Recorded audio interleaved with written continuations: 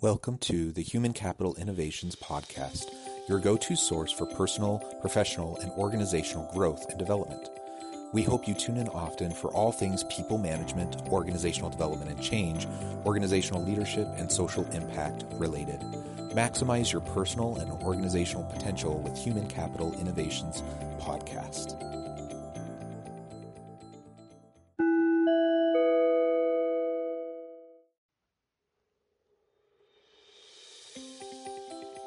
Welcome to the Human Capital Innovations Podcast.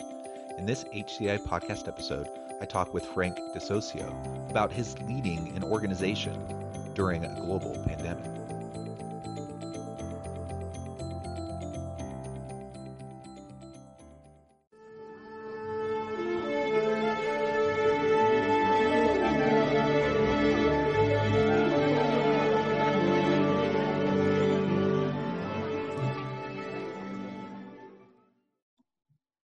Frank DeSocio, welcome to the Human Capital Innovations Podcast. Glad to be here. Yeah, I'm excited to have the conversation with you today. It's been fun preparing for this interview. We've been talking about this for a couple weeks now and just getting everything ready and set up. And I think it'll be a fascinating conversation as we focus on different facets of organizational leadership during a pandemic generally, but also specifically as it relates to your work as the executive director of the BPAA. And I'll let you describe a little bit more about that here in just a moment. As we get started, I just wanted to share Frank's bio with everybody. Frank DeSocio is the executive director of the Bowling Proprietors Association of America. As the executive director of BPAA since July of 2014, DeSocio's mission is to ensure that 3,400 plus members of the BPAA have the tools and guidance to run successful bowling centers around the country, as well as continue to innovate to make bowling an even more fun experience than ever before for people of all ages. And I have to say, I think in terms of uniqueness of interviews, I have never interviewed anyone in the bowling industry. I think this is super interesting. It's a fun pastime that I enjoy. And just this weekend, tomorrow, I'm taking my kids on a couple days of a brief vacation getaway, and they were all asking me to make sure that we went bowling. That's great to hear. And so, yeah, we have fun as a family. And my very first response was, I'm not sure what they're doing at bowling alleys right now during the pandemic.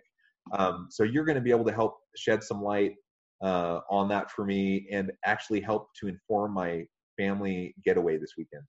Great. Well, the pandemic has surely changed bowling and how we participate. I will say that, when you think of a bowling center, they're 1,000 square feet. They're big boxes. So social distancing is a little bit easier than some companies. You're not walking down tight aisles. And so it's a little bit easier that way. Your family can kind of get into their little area by themselves, and it's pretty good. All our staff are masked up.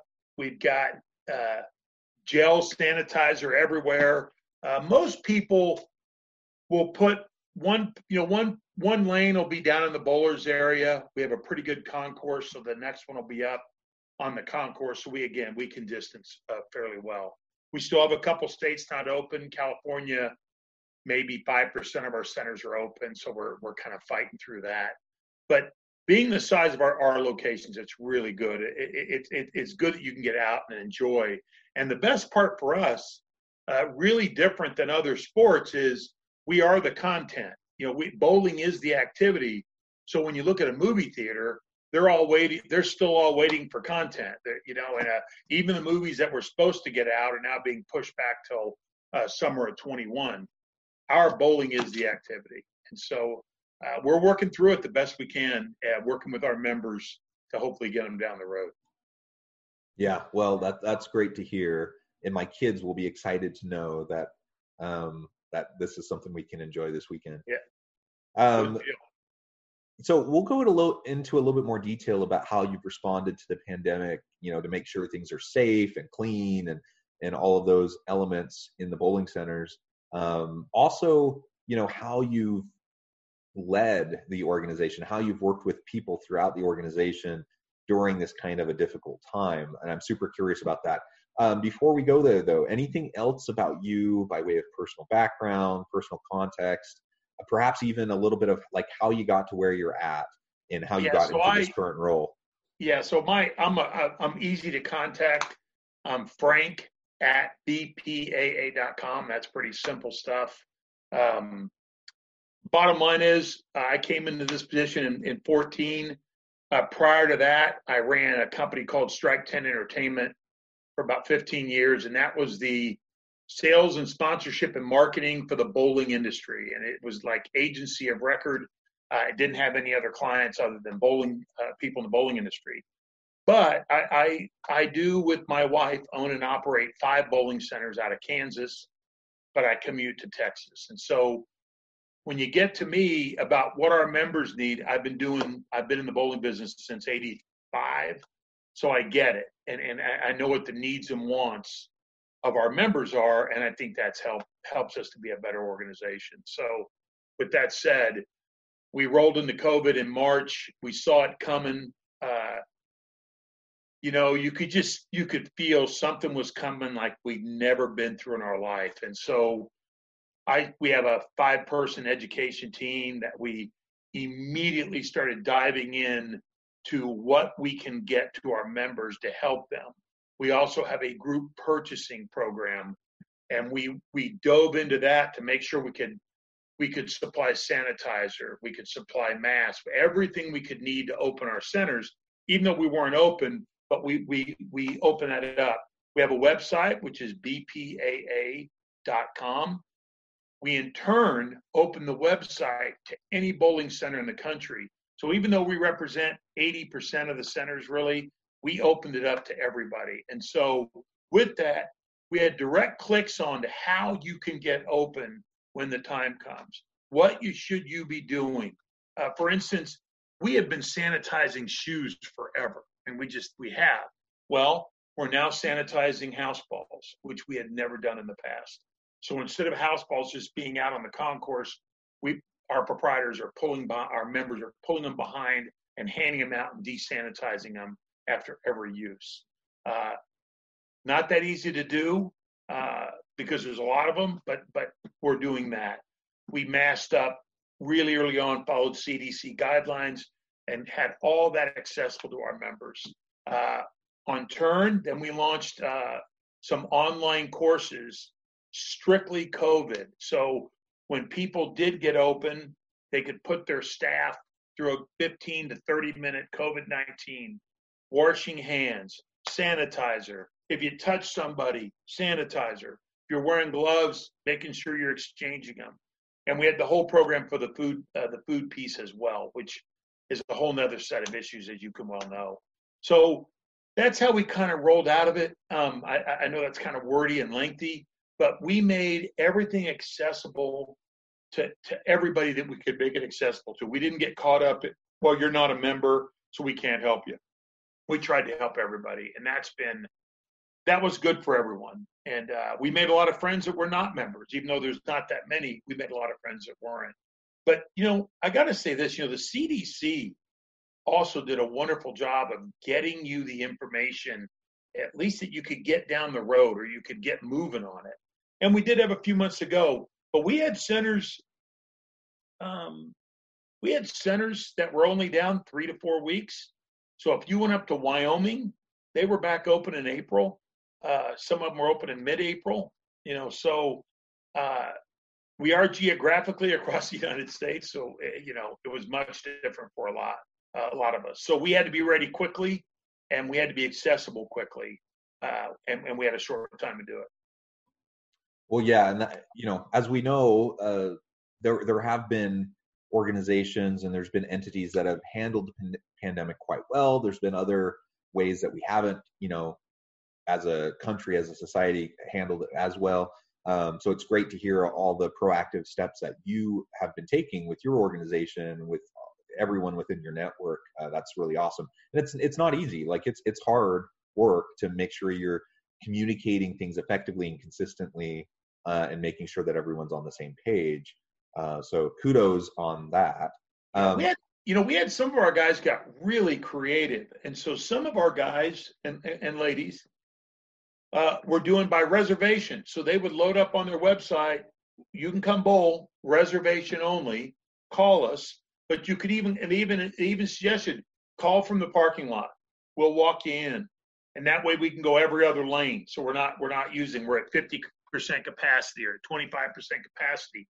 That helped immensely, because I think the one thing a lot of people forget, and at least we have it, but a lot of people do, is the consumer is going to drive what the business looks like for any of us. If the consumer is going to say, I feel safe or I don't feel safe. And that's the way it's going to be. And if a consumer goes in and, staff's not wearing a mask, or they're not gelling, and they can't even find a sanitizing machine, it's not going to work. And the consumer is going to drive that. And we're very cognizant of that as a business. So what are some of the things that you've done to establish those clear and effective communication channels to get on the same page with all of your people? Putting on your organizational leader hat right now, how have you helped to get, think strategically about all these issues and get those messages consistently down the row all the way to the end, so that you're seeing the same consistent types of approaches? Yeah, so I have a staff of about 31, really, 7 managing directors. No doubt that the education team and the what we call our member benefits team were the 2 most used. We do manage about 18 state associations. That also helped us because we could push that information out quickly. But my management style is really simple. Let people do their job. Just let people. I don't like that cliche word, empower them, but just let people do their job and be behind them and get every hurdle out of the way to say, go get it done. And one of the first things we did was, we have a lot of protocols in the sense that you have to get it approved. You're going to spend money and it's unbudgeted. You have to get it approved. It doesn't take long. We waived all that. I said, guys, let's get going. Because some of this, we weren't even in our office. We were trying to do it from externally, from remotely. And so we have a wonderful team, and we said, just go get it done. If we have to pre-buy sanitation spray, buy it. If we have to have it shipped here and use our warehouse to ship it, do it. If we have to, whatever we need, if we have to get some creative people involved to make things look a little bit sexier, a little bit cooler, do it. And just watch how you spend money. I do have a seasoned staff, so that's a little bit different. And then we've always had a very clean email list, and we have a very clean direct mail list. Our proprietors love direct mail. So even though our email blast rates were running up in the 55, 60% range, which we check every one. That's way higher than we usually get, but I think people were looking for information. And then we did a number of webinars. We have built a virtual classroom in our location, so where people can communicate. But we also really communicated early on, which we all just had forgotten about, was we were over-communicated all the PPP rules and how we got that to them. We took our national lobbying firm people, and they gave a webinar almost every week. Here's what it is. Here's what you do. We wanted our people in front of the rest. We wanted our people saying, hey, I want to be first in line, not last. And so we did a wonderful job with that. We engaged our accounting firm, our national accounting firm, got them on webinars for guys to say, hey, how do you fill this out? And walking people through step by step. We're dominated by small business. That's what we are. We are dominated by small businessmen. And needless to say, their own accountants were being, their own people were being worked on all this. So, we did a pretty damn good job. Our people, and it wasn't us, it was the staff that works. They care about proprietors. And if they got into a stumbled place, they could call a proprietor and say, hey, how should we handle this? Or work through me. And so knocking down those barriers and say, we'll fix that later. We'll figure that out later. Did the same thing with our lobbying firm. Said to them, hey, we're here to help. I don't want to be approving anything above a retainer. Same with Taylor Communications, who does our national PR. Hey, I don't want to be bothered. We've got to take care of our members. So just take care of us. But I don't want weekly, hey, you got to approve this or that. We just got to get down the road, and then we'll figure all that out later. And for us, it worked. When you have a national, I had 4 national associations actually call me and say, Frank, how did you guys react so quickly? I said, I wish I could lie to you and say it was me. It was our staff. Our staff was connected to our members. They knew what their needs and wants were. And the people that weren't really, like our meetings department, they didn't have a lot to do. So they're jumping in on phone calls and talking to people and helping to communicate to a state that might be in trouble. And how can we get to the right people? And so I know I rambled a bit there, man, but we did a pretty good job. The staff just knocked it out of the park. And we were back in our office May 4th or May 8th. We were back in. So, and that helped immensely. Social distancing. I love Zoom, but at the end of the day, the creativity comes from people sitting around a room for a few minutes, having a cup of coffee, saying, hey, what can we do here?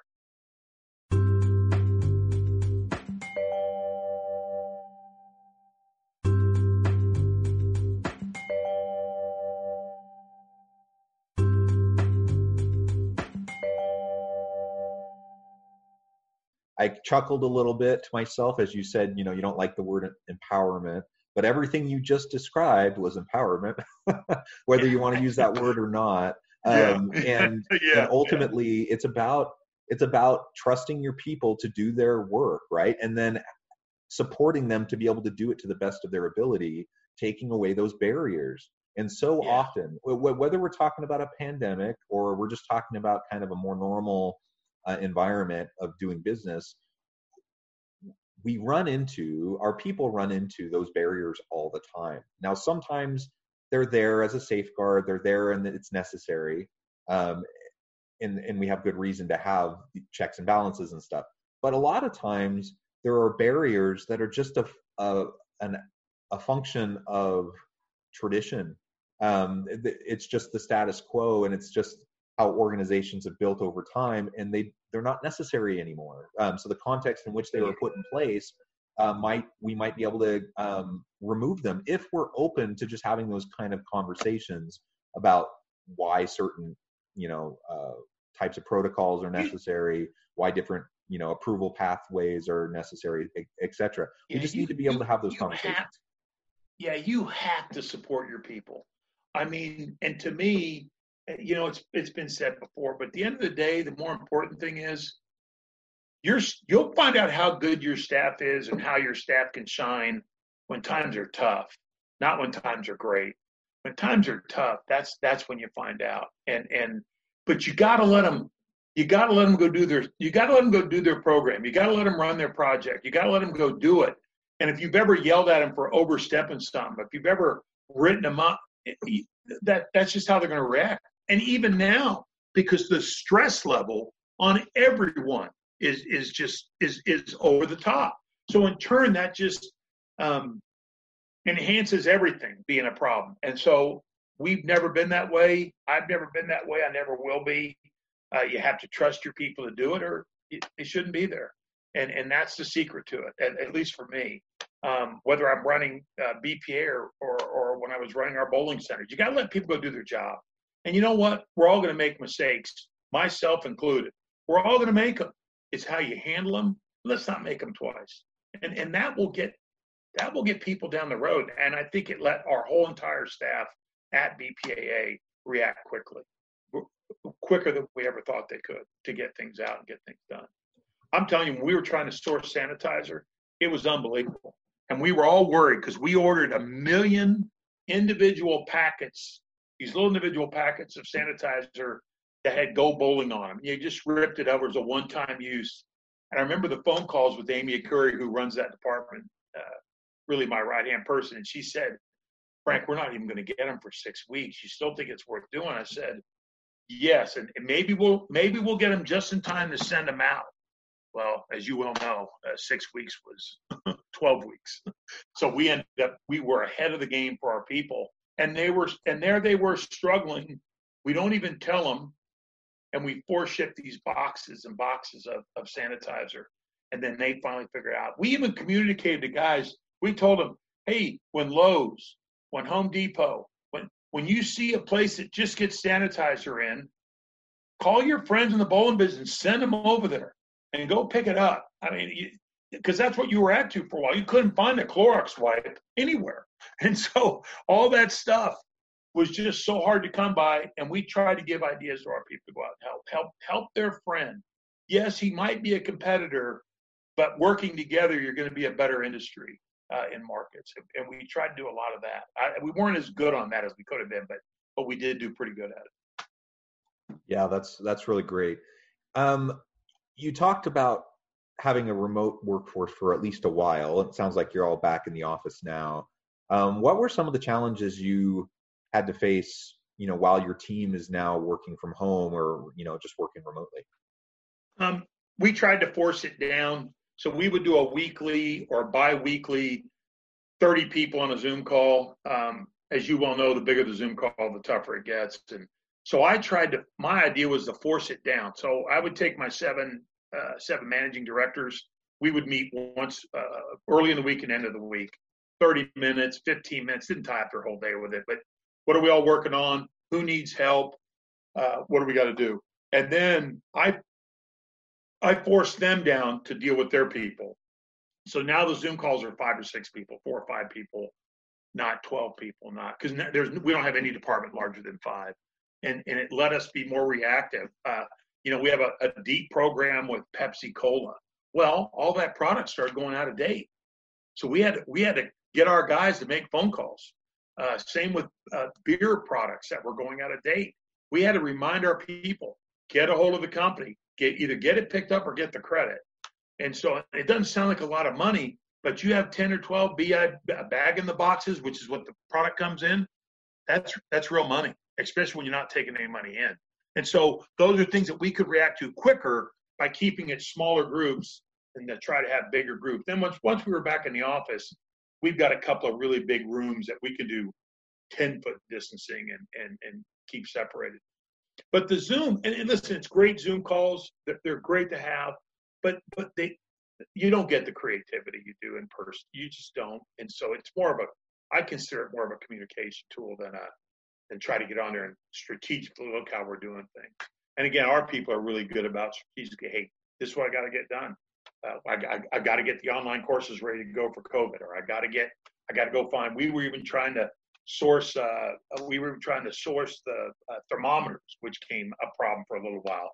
But with our partnerships that we had, we would just buy them and then we would send them out. So again, the smaller the group, the quicker to respond, and that's kind of the way we looked at it.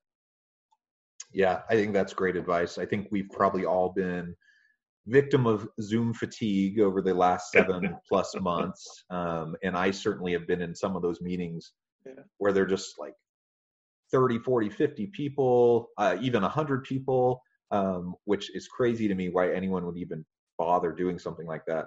And sitting in meetings, I've had days where I've been sitting in just meeting after meeting after meeting for like 6, 7, 8 hours of Zoom meetings. And I had one like team staff retreat, that was planned for, an offsite location. They decided, no, we just need to do it over Zoom.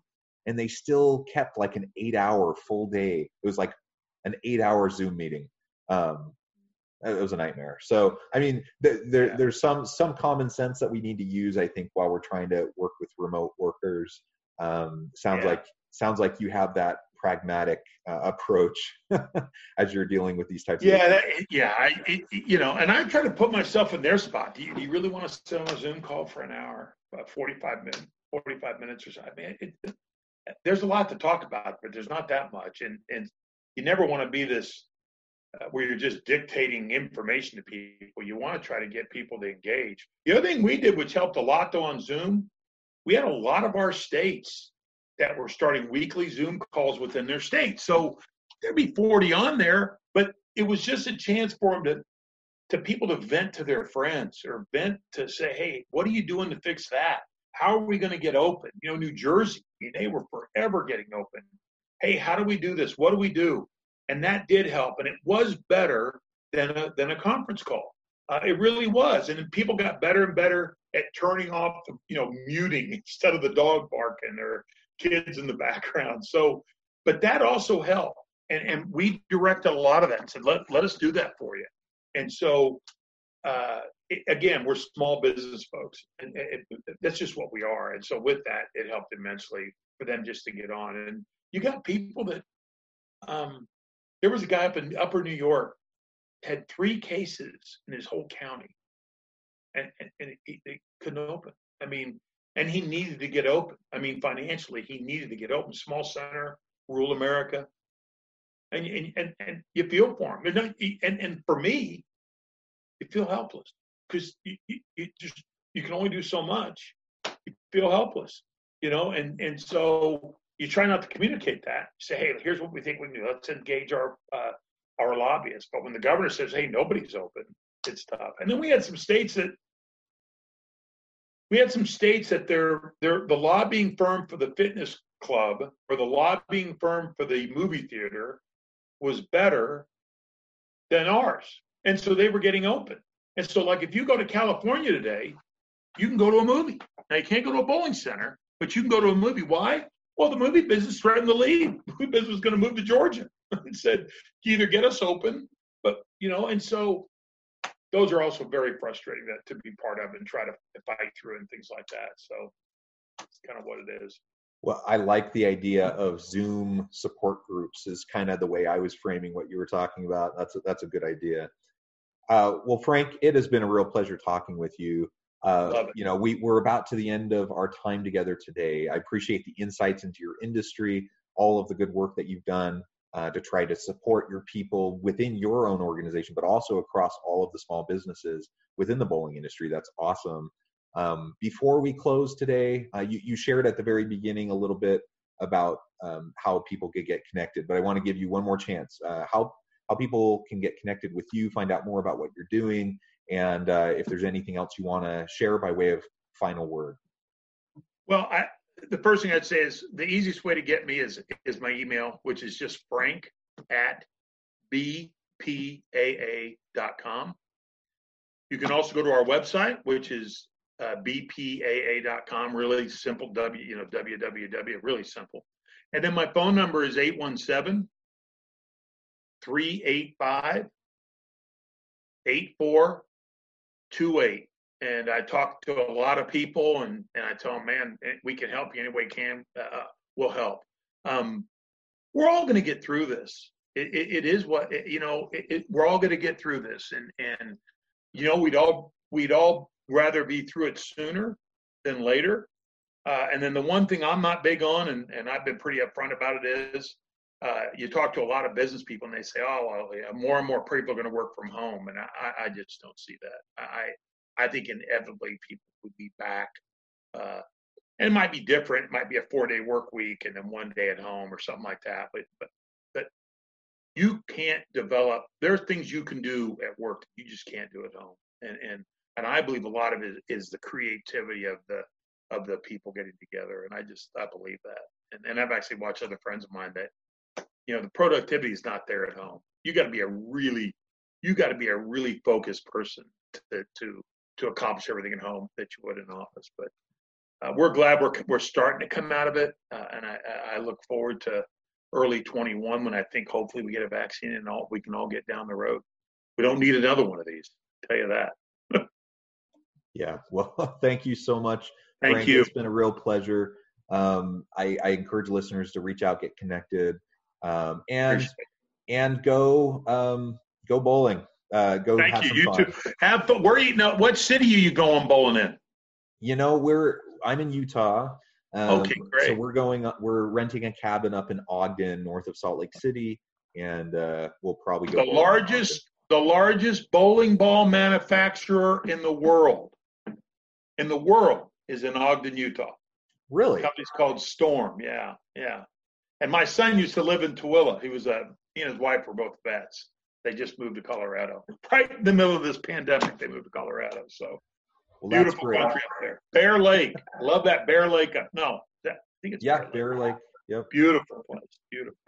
Well, very good. You have a good one. Thanks for your time. Thank you, Frank. And as always, I hope everyone stays healthy and safe. I hope you can find meaning and purpose at work each and every day. And I hope you all have a great week.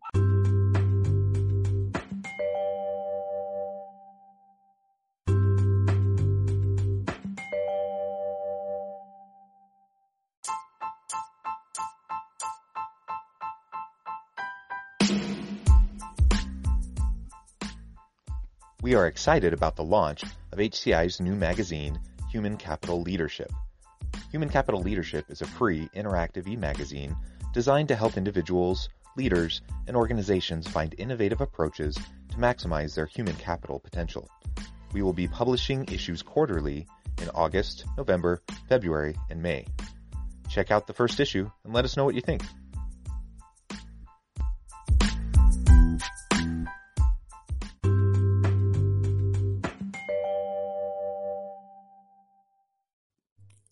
Thanks again for joining us for this episode of the Human Capital Innovations Podcast. I hope you stay healthy and safe and that you have a great week.